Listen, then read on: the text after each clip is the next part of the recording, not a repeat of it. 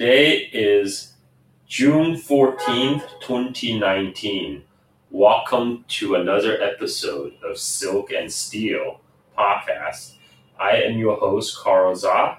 I will again be an interviewee because I brought back our returning guest slash host, Sun Fei Yang. Welcome to the show, Mr. Sun. Thank you for having me back. So last time we talked about my experience with Tiananmen Square. This time you wanted to go a little bit more in depth beyond the context. I'm sorry, this is your show now. I'll hand over my host chair to you. It's all yours, Mr. Sure. So, as you guys, listeners, are probably aware, we had recorded about a 45-minute preview, which discusses some of the context in the lead up to the Tiananmen protests in 1989. And, we went pretty far back, all the way back to the early 80s or so. So for those of you who are interested in that, we do have that available. But today, what we wanted to focus on are the protests themselves. And we will be referring a lot to the wonderful documentary Gate of Heavenly Peace, which was released sometime in the 90s. We want to go through the events chronologically there, beginning with Hu Yaobang's death and the gatherings that immediately followed that. And then I also have a list of questions from some viewers that I'd like to go through with Carl as well. Some of them will naturally be answered through going through the events chronologically, and then the rest that we don't cover we'll save for the end. So with that, I'll turn it over to Carl, but I'd like to start with Hu Yaobang's death and the gatherings that had occurred in Beijing as part of the memorials. Oh, sorry. Is it my turn to speak? Okay. Yes, Carl. So if you could just, kind of give us an overview of, what happened immediately after Hu Yaobang's death, the first gatherings of the students there in Beijing. Right. So Hu Yaobang is a beloved figure among Chinese students and Chinese intellectuals, primarily because he was a man responsible to rehabilitate many of the persecuted Chinese intellectuals after Cultural Revolution. He was at the time he was in the early 80s. He was designated successor by Deng Xiaoping.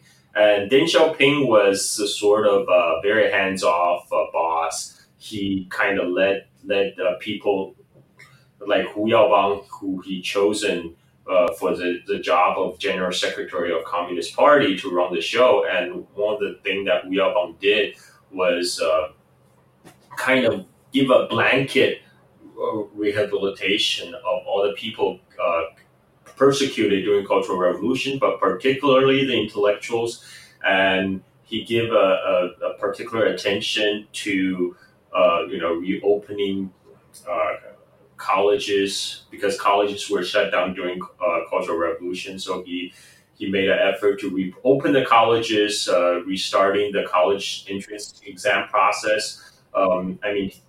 He's a man that did a lot to bring China back to normalcy. So he was a respected figure. And in 1986, as a result of another student protest, Hu Yaobang was ousted in a kind of party interfactional struggle. And a lot of the students felt, Hu Yaobang had been wrong. So in 1989, unexpectedly, Hu Yaobang died of a heart attack. And this opens a way for the students coming out of their college campuses in a spontaneous commemoration of Hu Yaobang's death. And this is very reminiscent of an event that happened in 1976 after the death of Premier Zhou Enlai, again, a very beloved figure by Chinese public. And at that time, he was in the waning days of Cultural Revolution. All the people who came out to Tiananmen Square to commemorate the death of Zhou Enlai assumed that the event, soon that movement turned into kind of repudiation of the Cultural Revolution policies, and you know, and also um, that protest was squashed, either by on the order of Mao or Gang of Four, and and it's very relevant here because, um, at the time, Deng Xiaoping in 1976 was designated successor by Zhou Enlai as someone who will take over his job as the premier. And in 1976, as a result of like the protest of 1976 in Tiananmen Square was seen both as a commemoration of Zhou Enlai, repudiation of Cultural Revolution policy, but also a show of support for Deng Xiaoping. But as a result of the 1976 Tiananmen Square protest being squashed, Deng Xiaoping was purged from the party for the last time, and he would not come back to power until Mao's death. Few months later, and then the coup that removed uh, Gang of Four. Eventually, Deng Xiaoping was brought back to power. So keep that. So what was different this time then?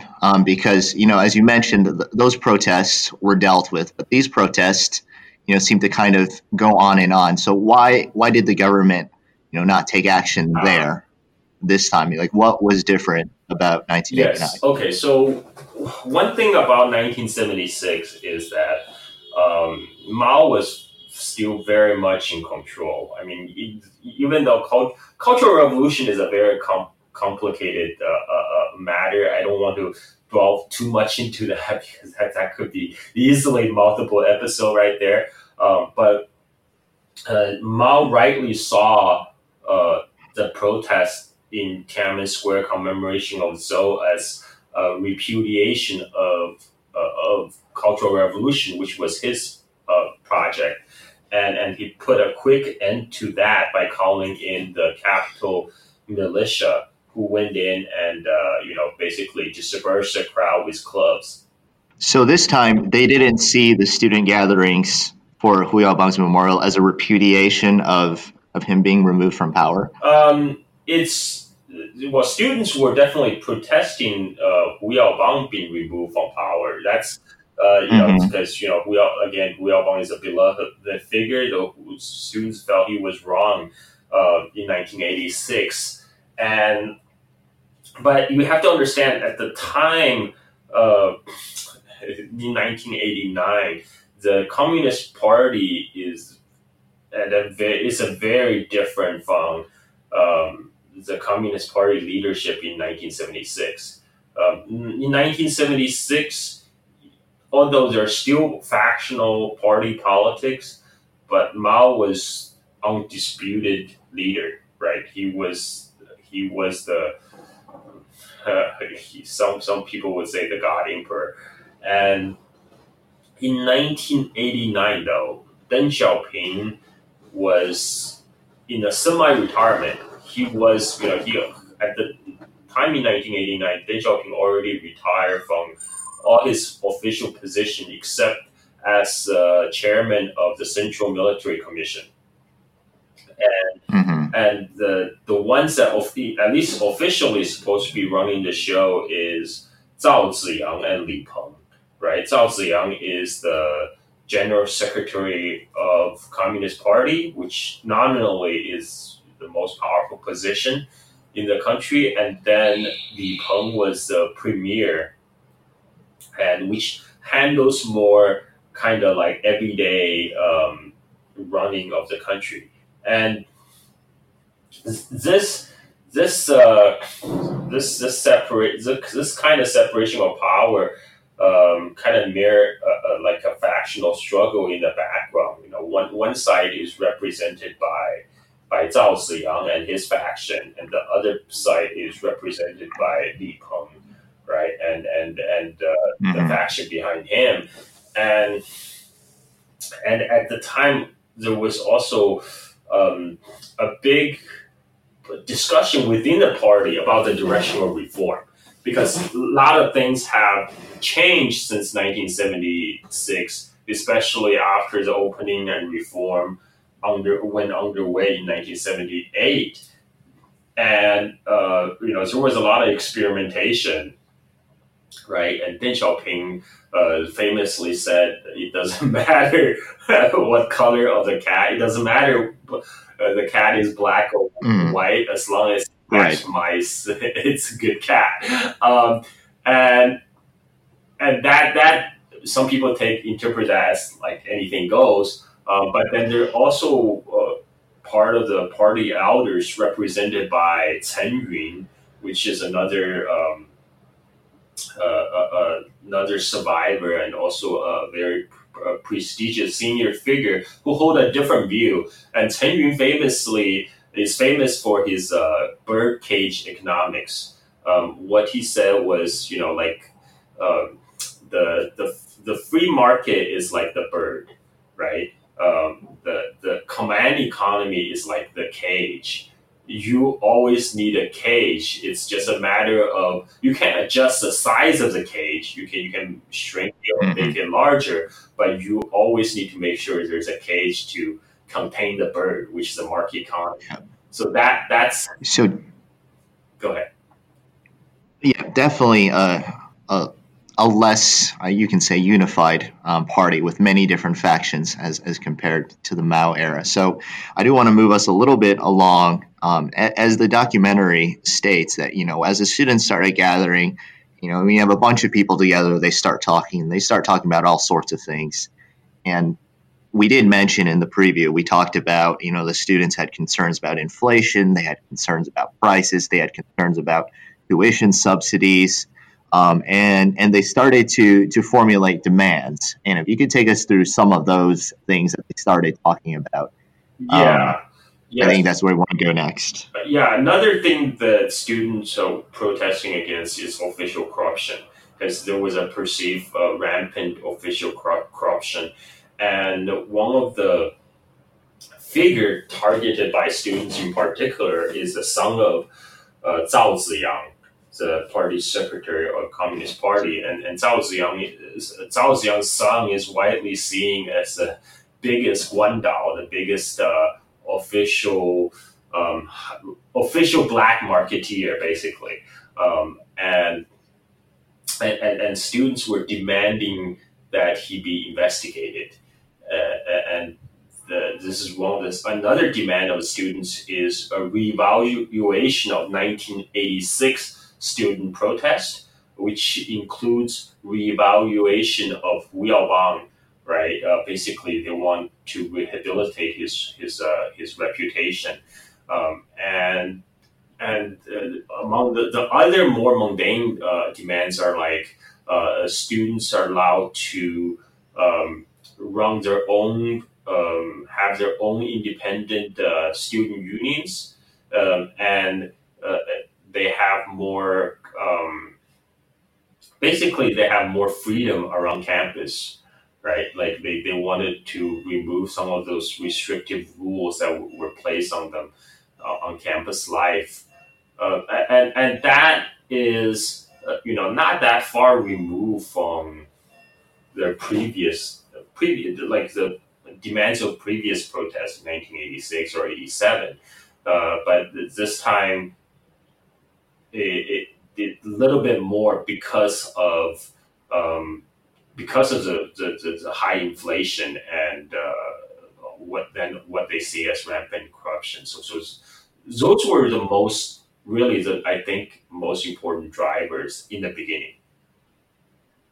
Mm-hmm. And so this is about early April, right?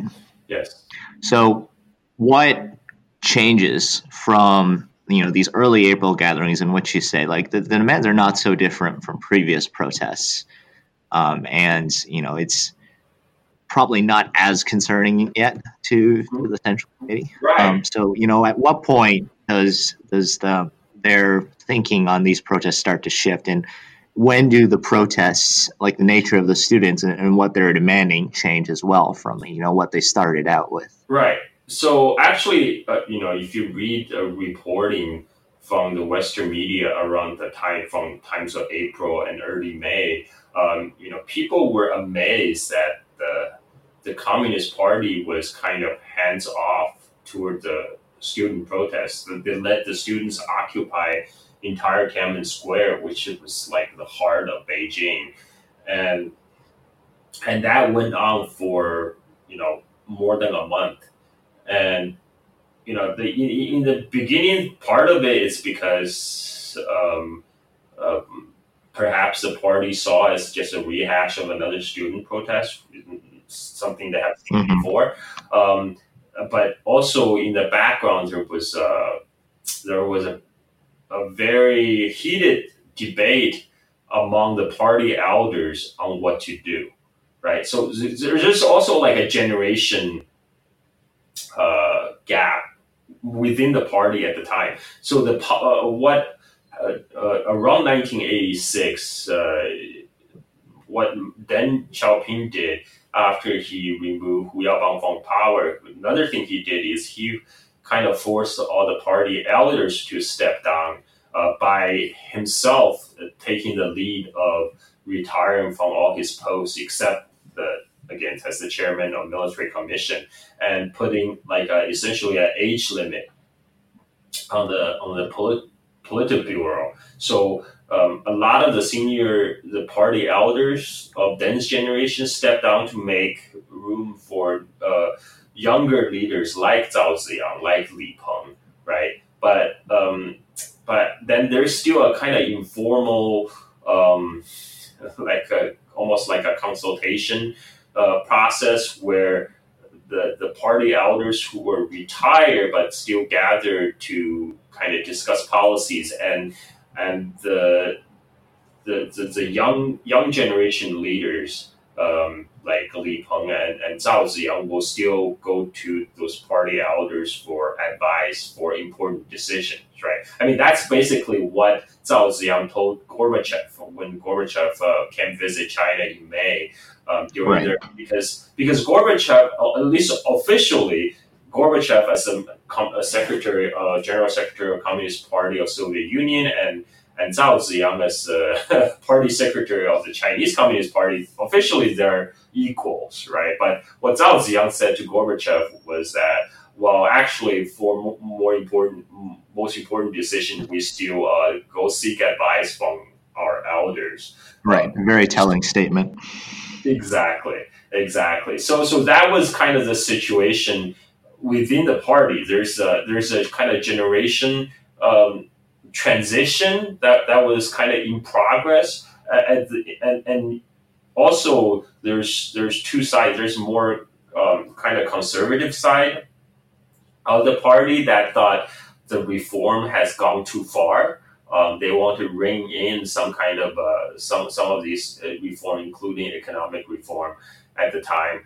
And then there's the other part. I mean, this is a very simplistic binary of hardliners versus the reformer, but there's the other side that wanted to just keep going what they're doing currently with the opening and reform process and plowing ahead. And that debate is ongoing while the students were occupying the square. So essentially, the two sides in the party could not agree on what to do Mhm. about the students, and that's another reason.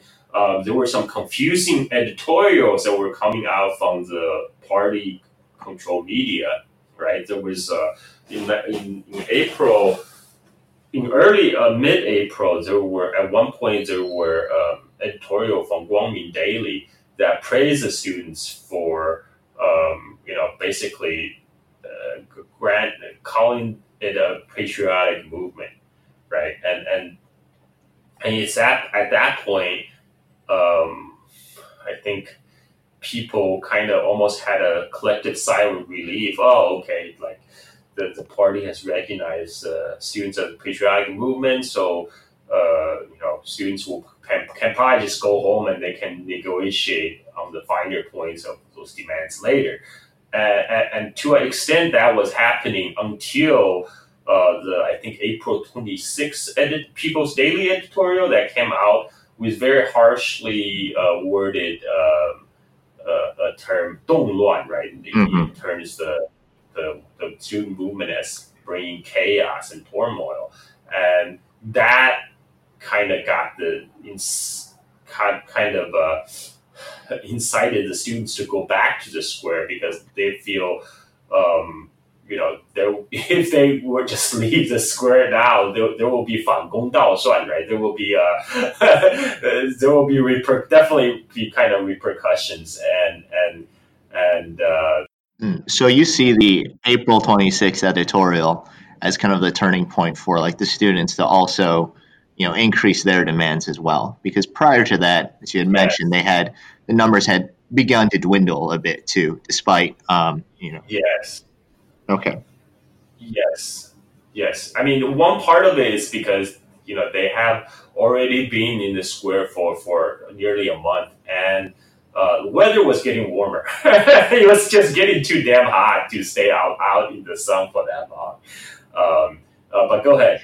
Yeah, so that makes sense. So after April 26, what did change in the nature of the students' demands? How did they start escalating other than, more students coming back to the square?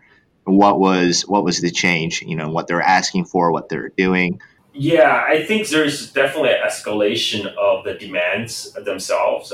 Officially, before there was just a general demand of party investigation of corruption, even though there was a specifically Zhao Ziyang was named, but and also rein in the inflation, improve the livelihood of the students and faculties, which is supported by the teachers as well, and the part about inflation also echoes like the sentiment of the urban dwellers throughout most of the China. But after April 26th, the demand got more specific. I remember, there's the demand of independent student union, because before, all the student union on campus is directly controlled and guided by the Communist Party, right, or the Communist Youth League, Gongqingtuan. So the students demand independent student union that's directly elected by the student bodies, and they demanded. I don't remember the specifics from the top of my head now, but or they also demanded the convening of the People's Congress to want to reevaluate. They wanted to repudiation of the April 26th editorial. That's one specific demand, right? Because they want the student movement to be officially recognized as patriotic movement, and they want an apology from the government for the April 26th demand, right? That's another very specific, and also a promise of there will not be retaliations on campus in schools against the students taking part in the protest. That's also another very specific demand because at the time now student leaders particularly were concerned that if they were to stop now, then they will be the target for government crackdown, right? So is it at this time that we also see workers in Beijing joining or trying to join the protests, or is that something that emerges later? That actually happened even before. I think, especially around the time when Guangming Daily came out, basically in support of students, right? People kind of saw, oh wow, even the official media supported the students. Okay, then it's kind of like it's okay to join the protest, especially when a lot of the demands of the students are not that different from many demands of, say, the intellectuals or the workers or the urban dwellers, right? And there were like not just workers. I mean, just like a lot of people in the city, like from different work units, right? You will have from the hospital, from even from the police department, from like all different work units. They will have people holding up banners, say, "Oh, we come to support the students," from so and so work units and stuff like that. Mm-hmm. So the workers weren't assembling in the square, but were they assembling elsewhere? So after like all the people from all walks of life start joining the protest, Mm-hmm. and then I think that's when then the workers start to coalesce, right, into their own coalition. It's a more gradual process, I guess. Got it.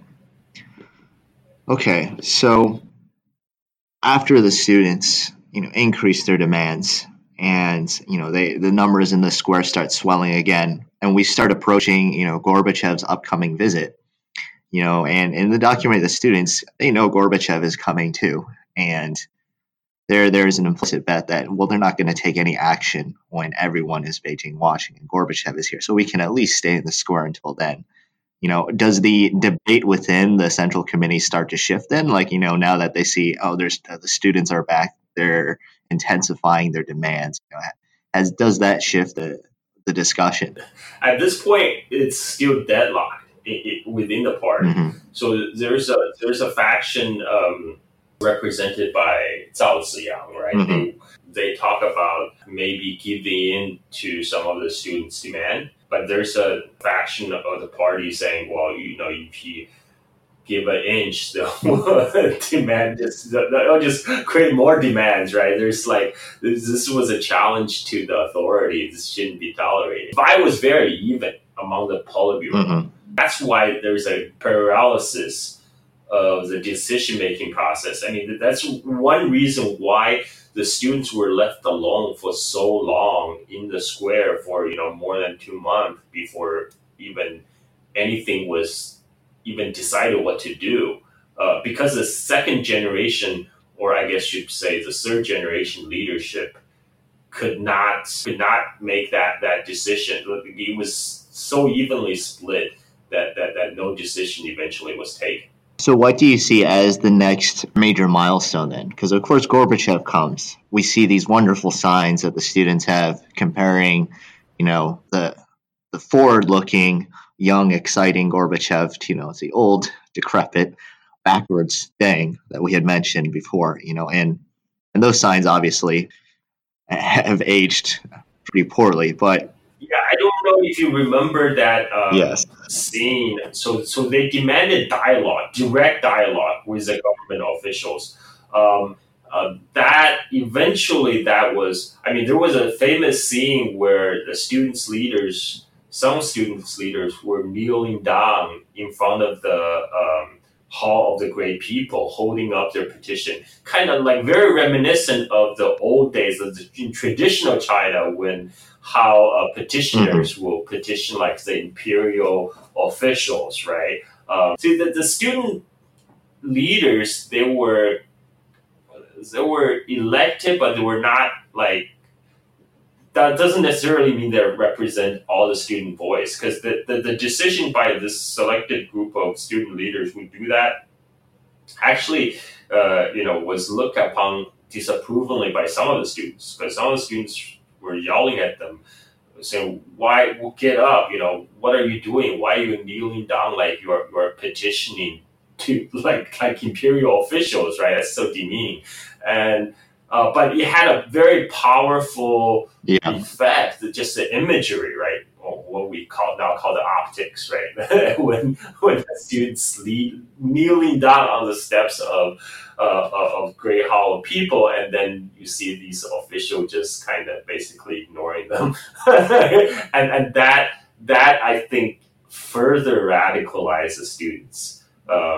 Until finally, when the government official decide to meet face to face, Um, but by that time, when they did sit down, they weren't even talking to each other. They were talking past each other. The students have become more strident in their demands. Where I mean, like at the time, it was they were just talking, totally talking past each other.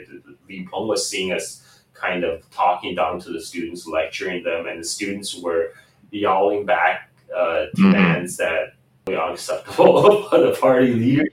It was a bit of disaster. The whole dialogue meeting, which was broadcasted.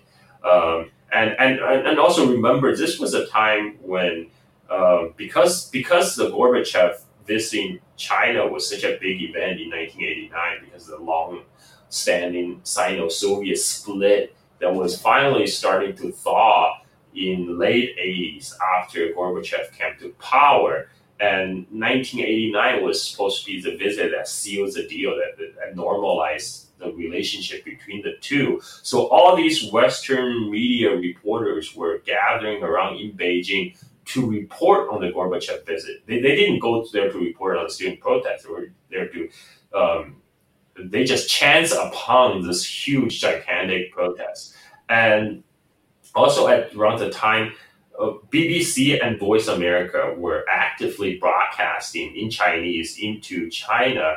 And I remember, my grandpa was listening to them. Everybody, my neighbors, everybody was listening to them. So they were also broadcasting live from Tiananmen Square.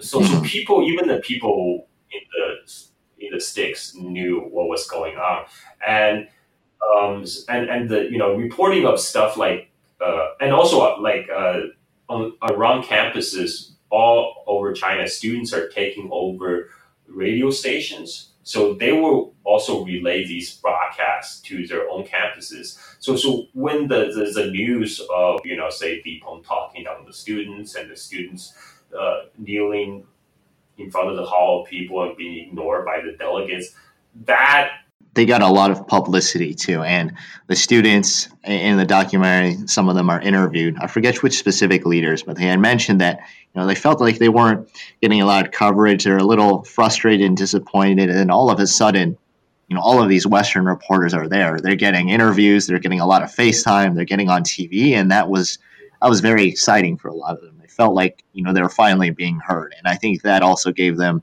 a lot of encouragement and a lot more will to just stay in the square. So, Gorbachev comes, he meets, he leaves. It's a little bit of a non-standard visit because a little bit rushed because of the massive protests going on. So what happens after that? The students, they didn't get what they wanted during this visit. Gorbachev is now gone. And can you give us a little bit about like what the students are reassessing right now, and then at the same time, what the Central Committee is thinking about, we dealt with the Gorbachev visit. What's next? While the Central Committee was being paralyzed by the even split in the top leadership, the students were growing more radicalized, especially among the student leaders. And one factor is, like you said, the student leaders were getting a lot of airtime. They're getting interviewed by, BBC, CNN, all the big Western media sources. So they felt, empowered. They felt they have a lot of clout, a lot of power, and I think it emboldened them to increase their demands. Mm-hmm. And this was time when the hunger strike started, right? Because especially when they felt that the government kind of just totally ignored their demands.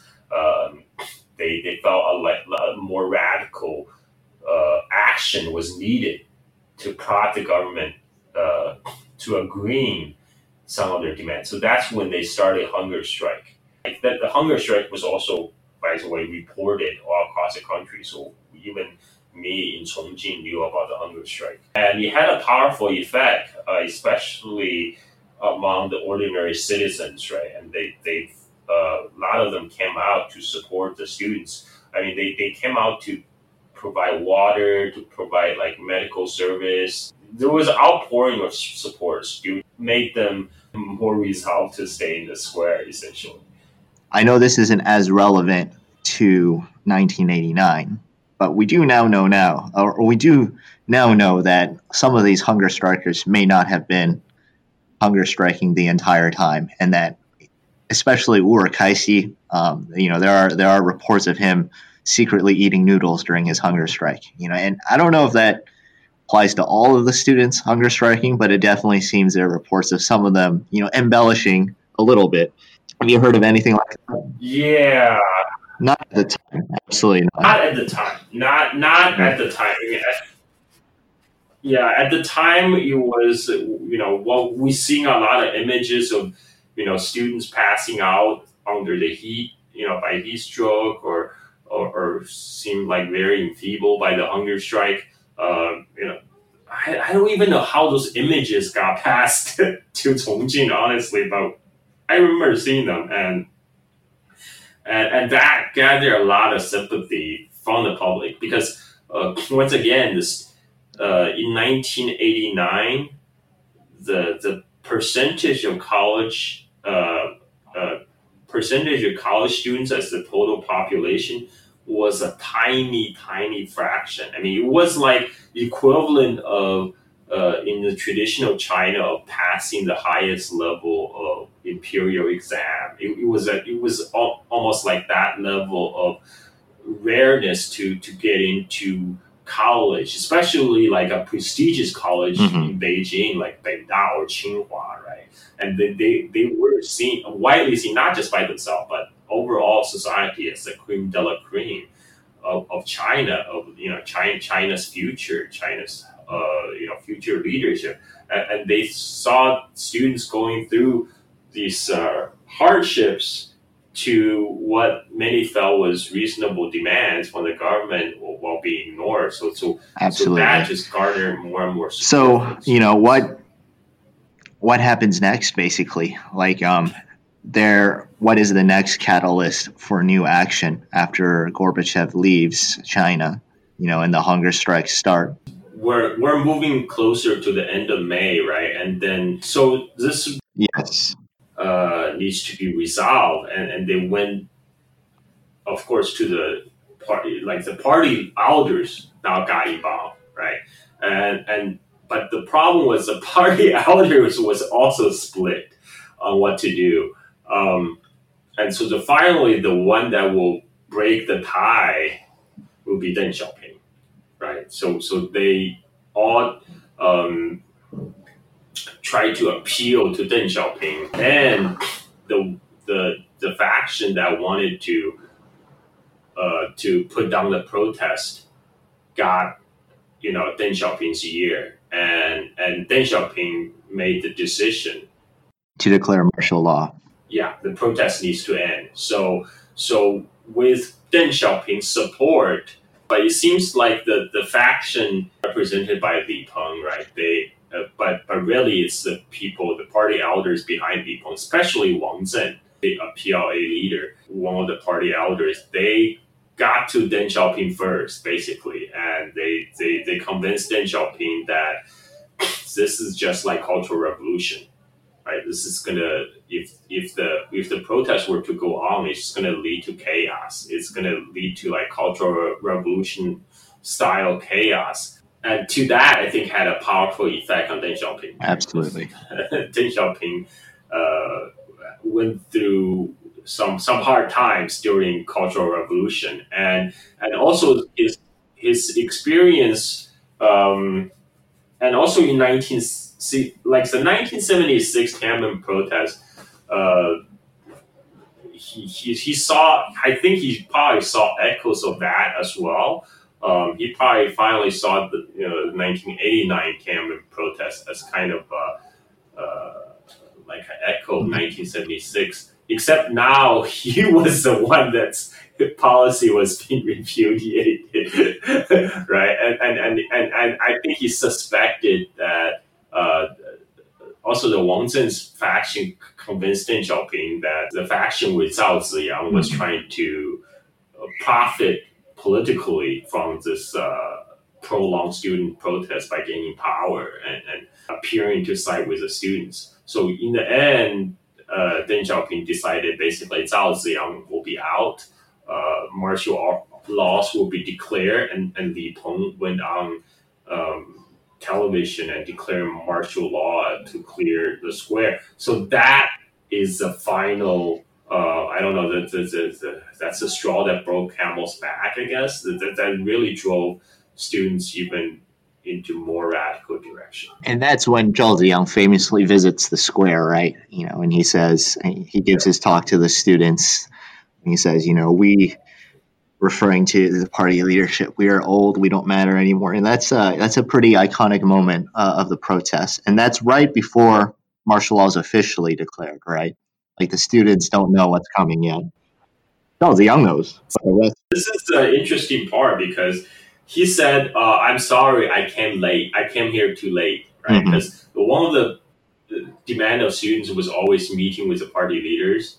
So after his visit to Tiananmen Square, the whole perception of Zhao Ziyang was changed among the student protests. Like I said before that, the demand was to investigate his son as the number one official blacketeers in the country. So after the Zhao Ziyang's visit to the Tiananmen Square, it kind of shifted 180 degrees, and now the primary target is Li Peng and Deng Xiaoping. Right after Zhao Ziyang's visit to the Tiananmen Square, so there's an event where somebody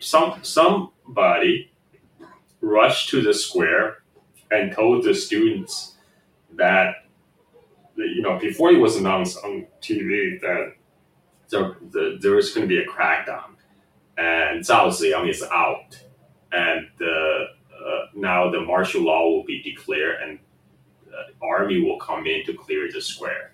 That was the point where kind of strengthened students' resolve to stay in the square even more.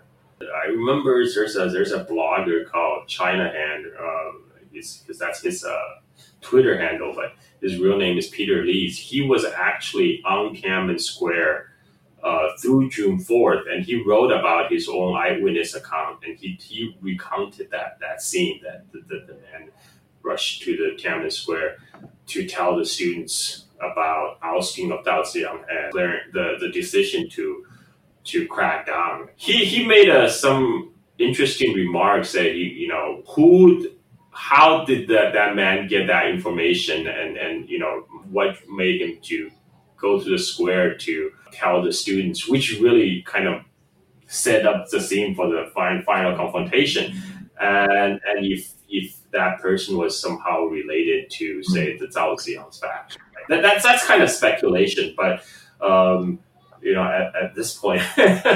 So I do want to talk about the students' reaction, like you mentioned, because you said that in response to martial law, a lot of the students, they kind of like intensified their resolve, and that's definitely true for some of the students. But in the documentary, as I recall, there are some people among the students who advocate that this is the time for us to clear the square, because then we'll make the government look bad and make their declaration of martial law look like unreasonable, basically. So they did have a discussion and a vote basically on whether we should clear the square or not. And it was, in the best traditions of a big crowd democracy, they kind of did it by voice vote, and it was a little unclear, which side had really won this vote. So the documentary seems to imply that Chai Ling made the decision to say, like, hey, we voted to stay, and so we're going to stay. And obviously, if you really felt strongly about leaving, you probably left yourselves. But something we also mentioned in the preview, there are new students coming in from all over China all the time, and they don't necessarily have the context of these internal debates, at the square. They show up at the train station, they go to Tiananmen. They don't know that, there's a lot of people in Tiananmen already debating leaving the square, because those internal discussions among the students, don't get out there necessarily. There's another side of that too, is because the Beijing students who have been in the square for a long time, some of them chose to take a break, go back to their dorms, go back to campus, right? But there's steady streams of students from provinces who come to the square. they have nowhere to go. Yeah. The Beijing University students can return to their campuses, but these university students from other provinces, they literally have no place to go. I was did a little more research. Apparently, a high proportion. There's a significant amount of people from other provinces that end up staying in the square. And I remember talking online to one of the students who participated in the 1989 student protest. She was one of the students from Beijing, and that's what she told me. She's like, "Yeah, we were out there for like 2 months. We were tired. We just went home to take a break to rest. But these people from other provinces, they just have no place to go. They also just got there, so they were more determined. They just pitched the tent and stick it out. Mm-hmm. That makes sense. And also we should talk probably about the interview of some of these student leaders, in particular Cai Ling on some of the kind of behind the scene discussion among themselves and what their plan was for the students. So when does that famous Cai Ling interview with the American Reporter happen? It's really the major clips of her in that documentary, because she declined to be interviewed. And I honestly don't think she comes off very well in that interview. But when does that tearful interview happen? Because she says a lot of things that don't sound very good and don't put her in a very good light. So when does that happen? It's definitely after the martial law declaration, but how long before June 4th is that? I don't know. I have to look it up. What people remember about the Cai Ling interview as she has been selfish, basically placing herself above the interests of the students in the square, including the student life. Because one of the things in particular, what she said was, we can't tell them what our plan was. Our real plan is we need to have confrontation. We need to have bloodshed. Only when there's bloodshed that can open people's eyes to the true nature of this government. But and then later he said, "But I am too important to remain in the square." Yeah. She also says that she's really disappointed in the Chinese people. She doesn't feel that they're worth her struggle, and I'm sure a lot of revolutionaries, a lot of protesters have felt the same way before, but that's not something you say out loud. Like, you don't want to publicly admit that you don't think the people of your country are really worth you personally. And at this time, like, she has a U.S. visa too, doesn't she? She's not the only one of the leaders, but Yeah, so like all this, in the aftermath of Tiananmen Square protests, there's a CIA operation, U.S. government operation called Yellowbird, that specifically help to smuggle out all the top student leaders, intellectuals, and quite a few Chinese officials who were basically the kind of like the brain trust of Zhao Ziyang, right? So that was interesting. Mm-hmm. A lot of the students who remained on the square did not have that option, right? They did not have the U.S. visa. They couldn't be smuggled out. I like Cai Ling. And that's why I think a lot of people, people's view of Cai Ling totally changed after the documentary came out, Gate of N1 Peace in 1995, basically 6 years after the event. Mm-hmm. Cai Ling nowadays mostly remember for that interview she gave. Yeah. So, martial law has been declared. There are some internal debates within the students about like whether they should stay or go. And a lot of the students do leave, because in the documentary, it's mentioned that because a lot of the students are leaving, then Hou Dejian and Liu Xiaobo, they actually decide to go on hunger strike too, and they come to the square and they give a speech. And the documentary mentions that as one of the reasons that and the days before June 4th, some of the students start to come back. And Yeah. it's framed as inadvertent, but what is the catalyst for those two to start their hunger strike? I think they talk about it in the documentary. I don't remember exact reason they gave. I think one of the things they wanted to show support, Mm-hmm. and also, Hou Dejian, for people who are not familiar, was a Taiwanese singer composer. He was a big pop star in China for defecting to China from Taiwan in the early 1980s, and he made all the appearances on CCTV, and he had a famous song called My Chinese Heart, which was like nobody here.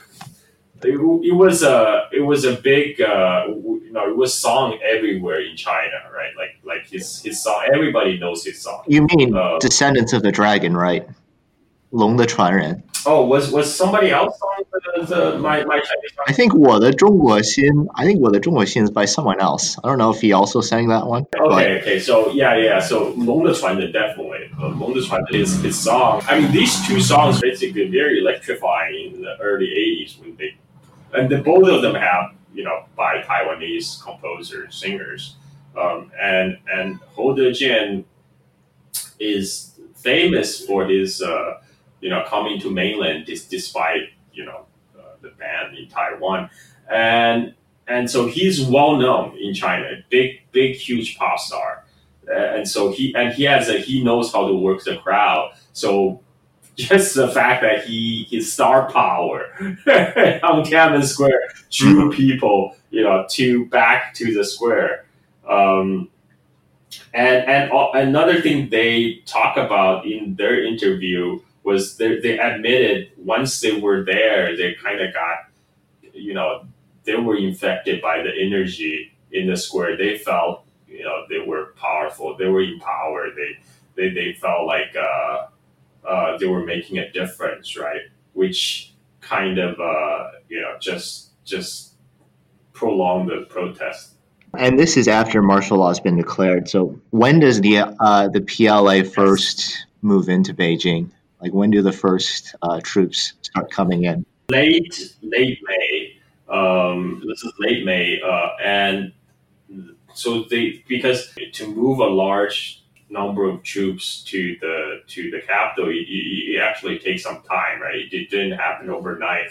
In fact, there was one Chinese general that was court-martialed afterwards for refusing the order to move the army into Beijing, and I don't remember his name right top of my head. Point blank refusing, and I think one of his superior also used the excuse that he was sick and trying to get out of the issue in the command to order his unit to move into Beijing. I think both of them were court-martialed.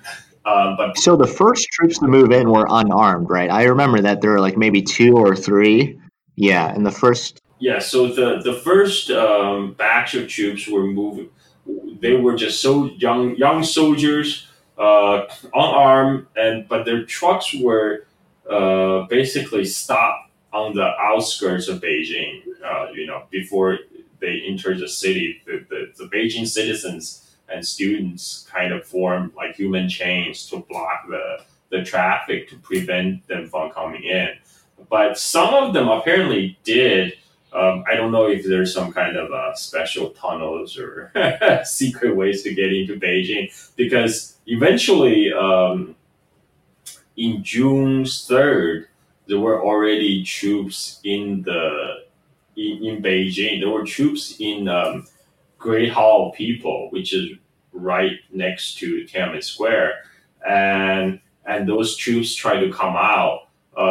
There was an event where it was in the documentary as well. There were a couple buses of People's Liberation Army soldiers that were intercepted by the citizens and the students, and then they discovered that there were actually arms I mean, ostensibly those soldiers were unarmed, but they discovered there's some weapons hidden in the car, in the bus. So all the soldiers were dragged out from from the bus by the angry crowd, and the crowd actually took possession of the weapons. Do you remember that part? Yeah, I remember that, and yeah, there are a lot of scenes with the soldiers in the documentary. Yeah. There are also ones in which like people are handing them vegetables and food and Yes. trying to be nice to them, like just say, what are you doing here? You shouldn't be here.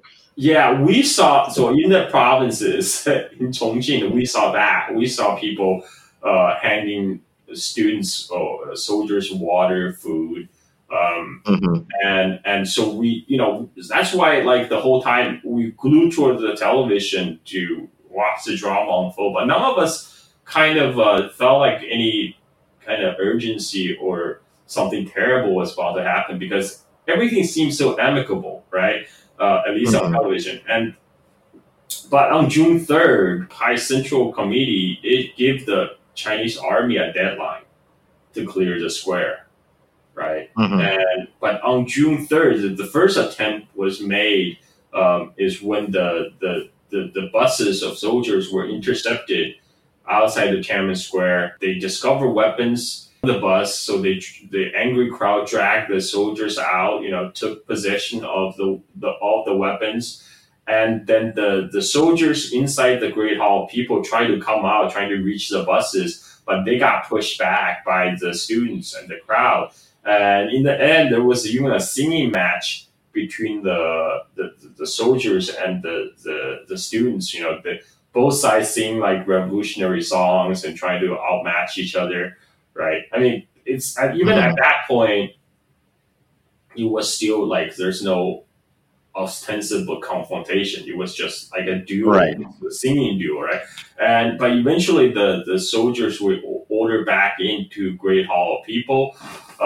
Then the decision was, I guess, made to for the fully armed soldiers to move into the square, to move into the city. So, and this is kind of a side point, but the documentary makes a big deal about how the arrival of the army is alien to the people of Beijing. And I do understand that the army doesn't enter Beijing in peacetime, but when you look at the images of the soldiers in the documentary, it's very very obvious that these are soldiers from a rural background. I don't know if that's clear to you, but they just look very rural. It's very hard for me to describe, but 肯定是乡下来的. That's just a fact that most of the Yeah, recruits of PLA came from the rural background, right? That's their main yeah. recruiting ground. Like my uncle was in the PLA, and he was like stationed in Jiayuguan. But I've seen pictures of him, and he looks like the soldiers in the documentary. They look very different from the Of students. course. They even look different from like the urban workers. They're definitely rural Hmm. people, and I don't know how much of that factors into like the people of Beijing seeing them as alien. Because a lot of people, I don't know if alien is the right word. that's the word they use in the documentary, and it made me a little uncomfortable. But that's Yeah, I don't because even those the documentaries show, you see the people were handing the soldiers the food and the water. I mean, hmm. and the whole education in PRC, you're brought to believe like the soldiers, they're people's army. You're we're on the same side, and this is that's I mean the PLA still, despite all the recruits coming from like a mostly rural background, but PLA still carry a lot of prestige, right? At least in 1989, Hmm. I didn't sense, at least in Chongqing, I didn't feel like the army would be alien, even to Beijing urban dwellers. Hmm. Yeah. So the army has like a couple of unsuccessful attempts to Right. move in. And I want to ask about some of the images that you can find online of burning APCs, basically. And there are some people that appear to be soldiers that are burned or lynched or hanged. Like, does any of that happen before June 3rd, the night of No, June 3rd, or does some of that violence happen before that, or is that so? That's all like on June 3rd, more or less. Everything happened on June 3rd. 也许我的眼睛再不能睁开，你是否理解我沉默的情怀？也许我长夜将不能醒来，你是否相信我化作那山脉？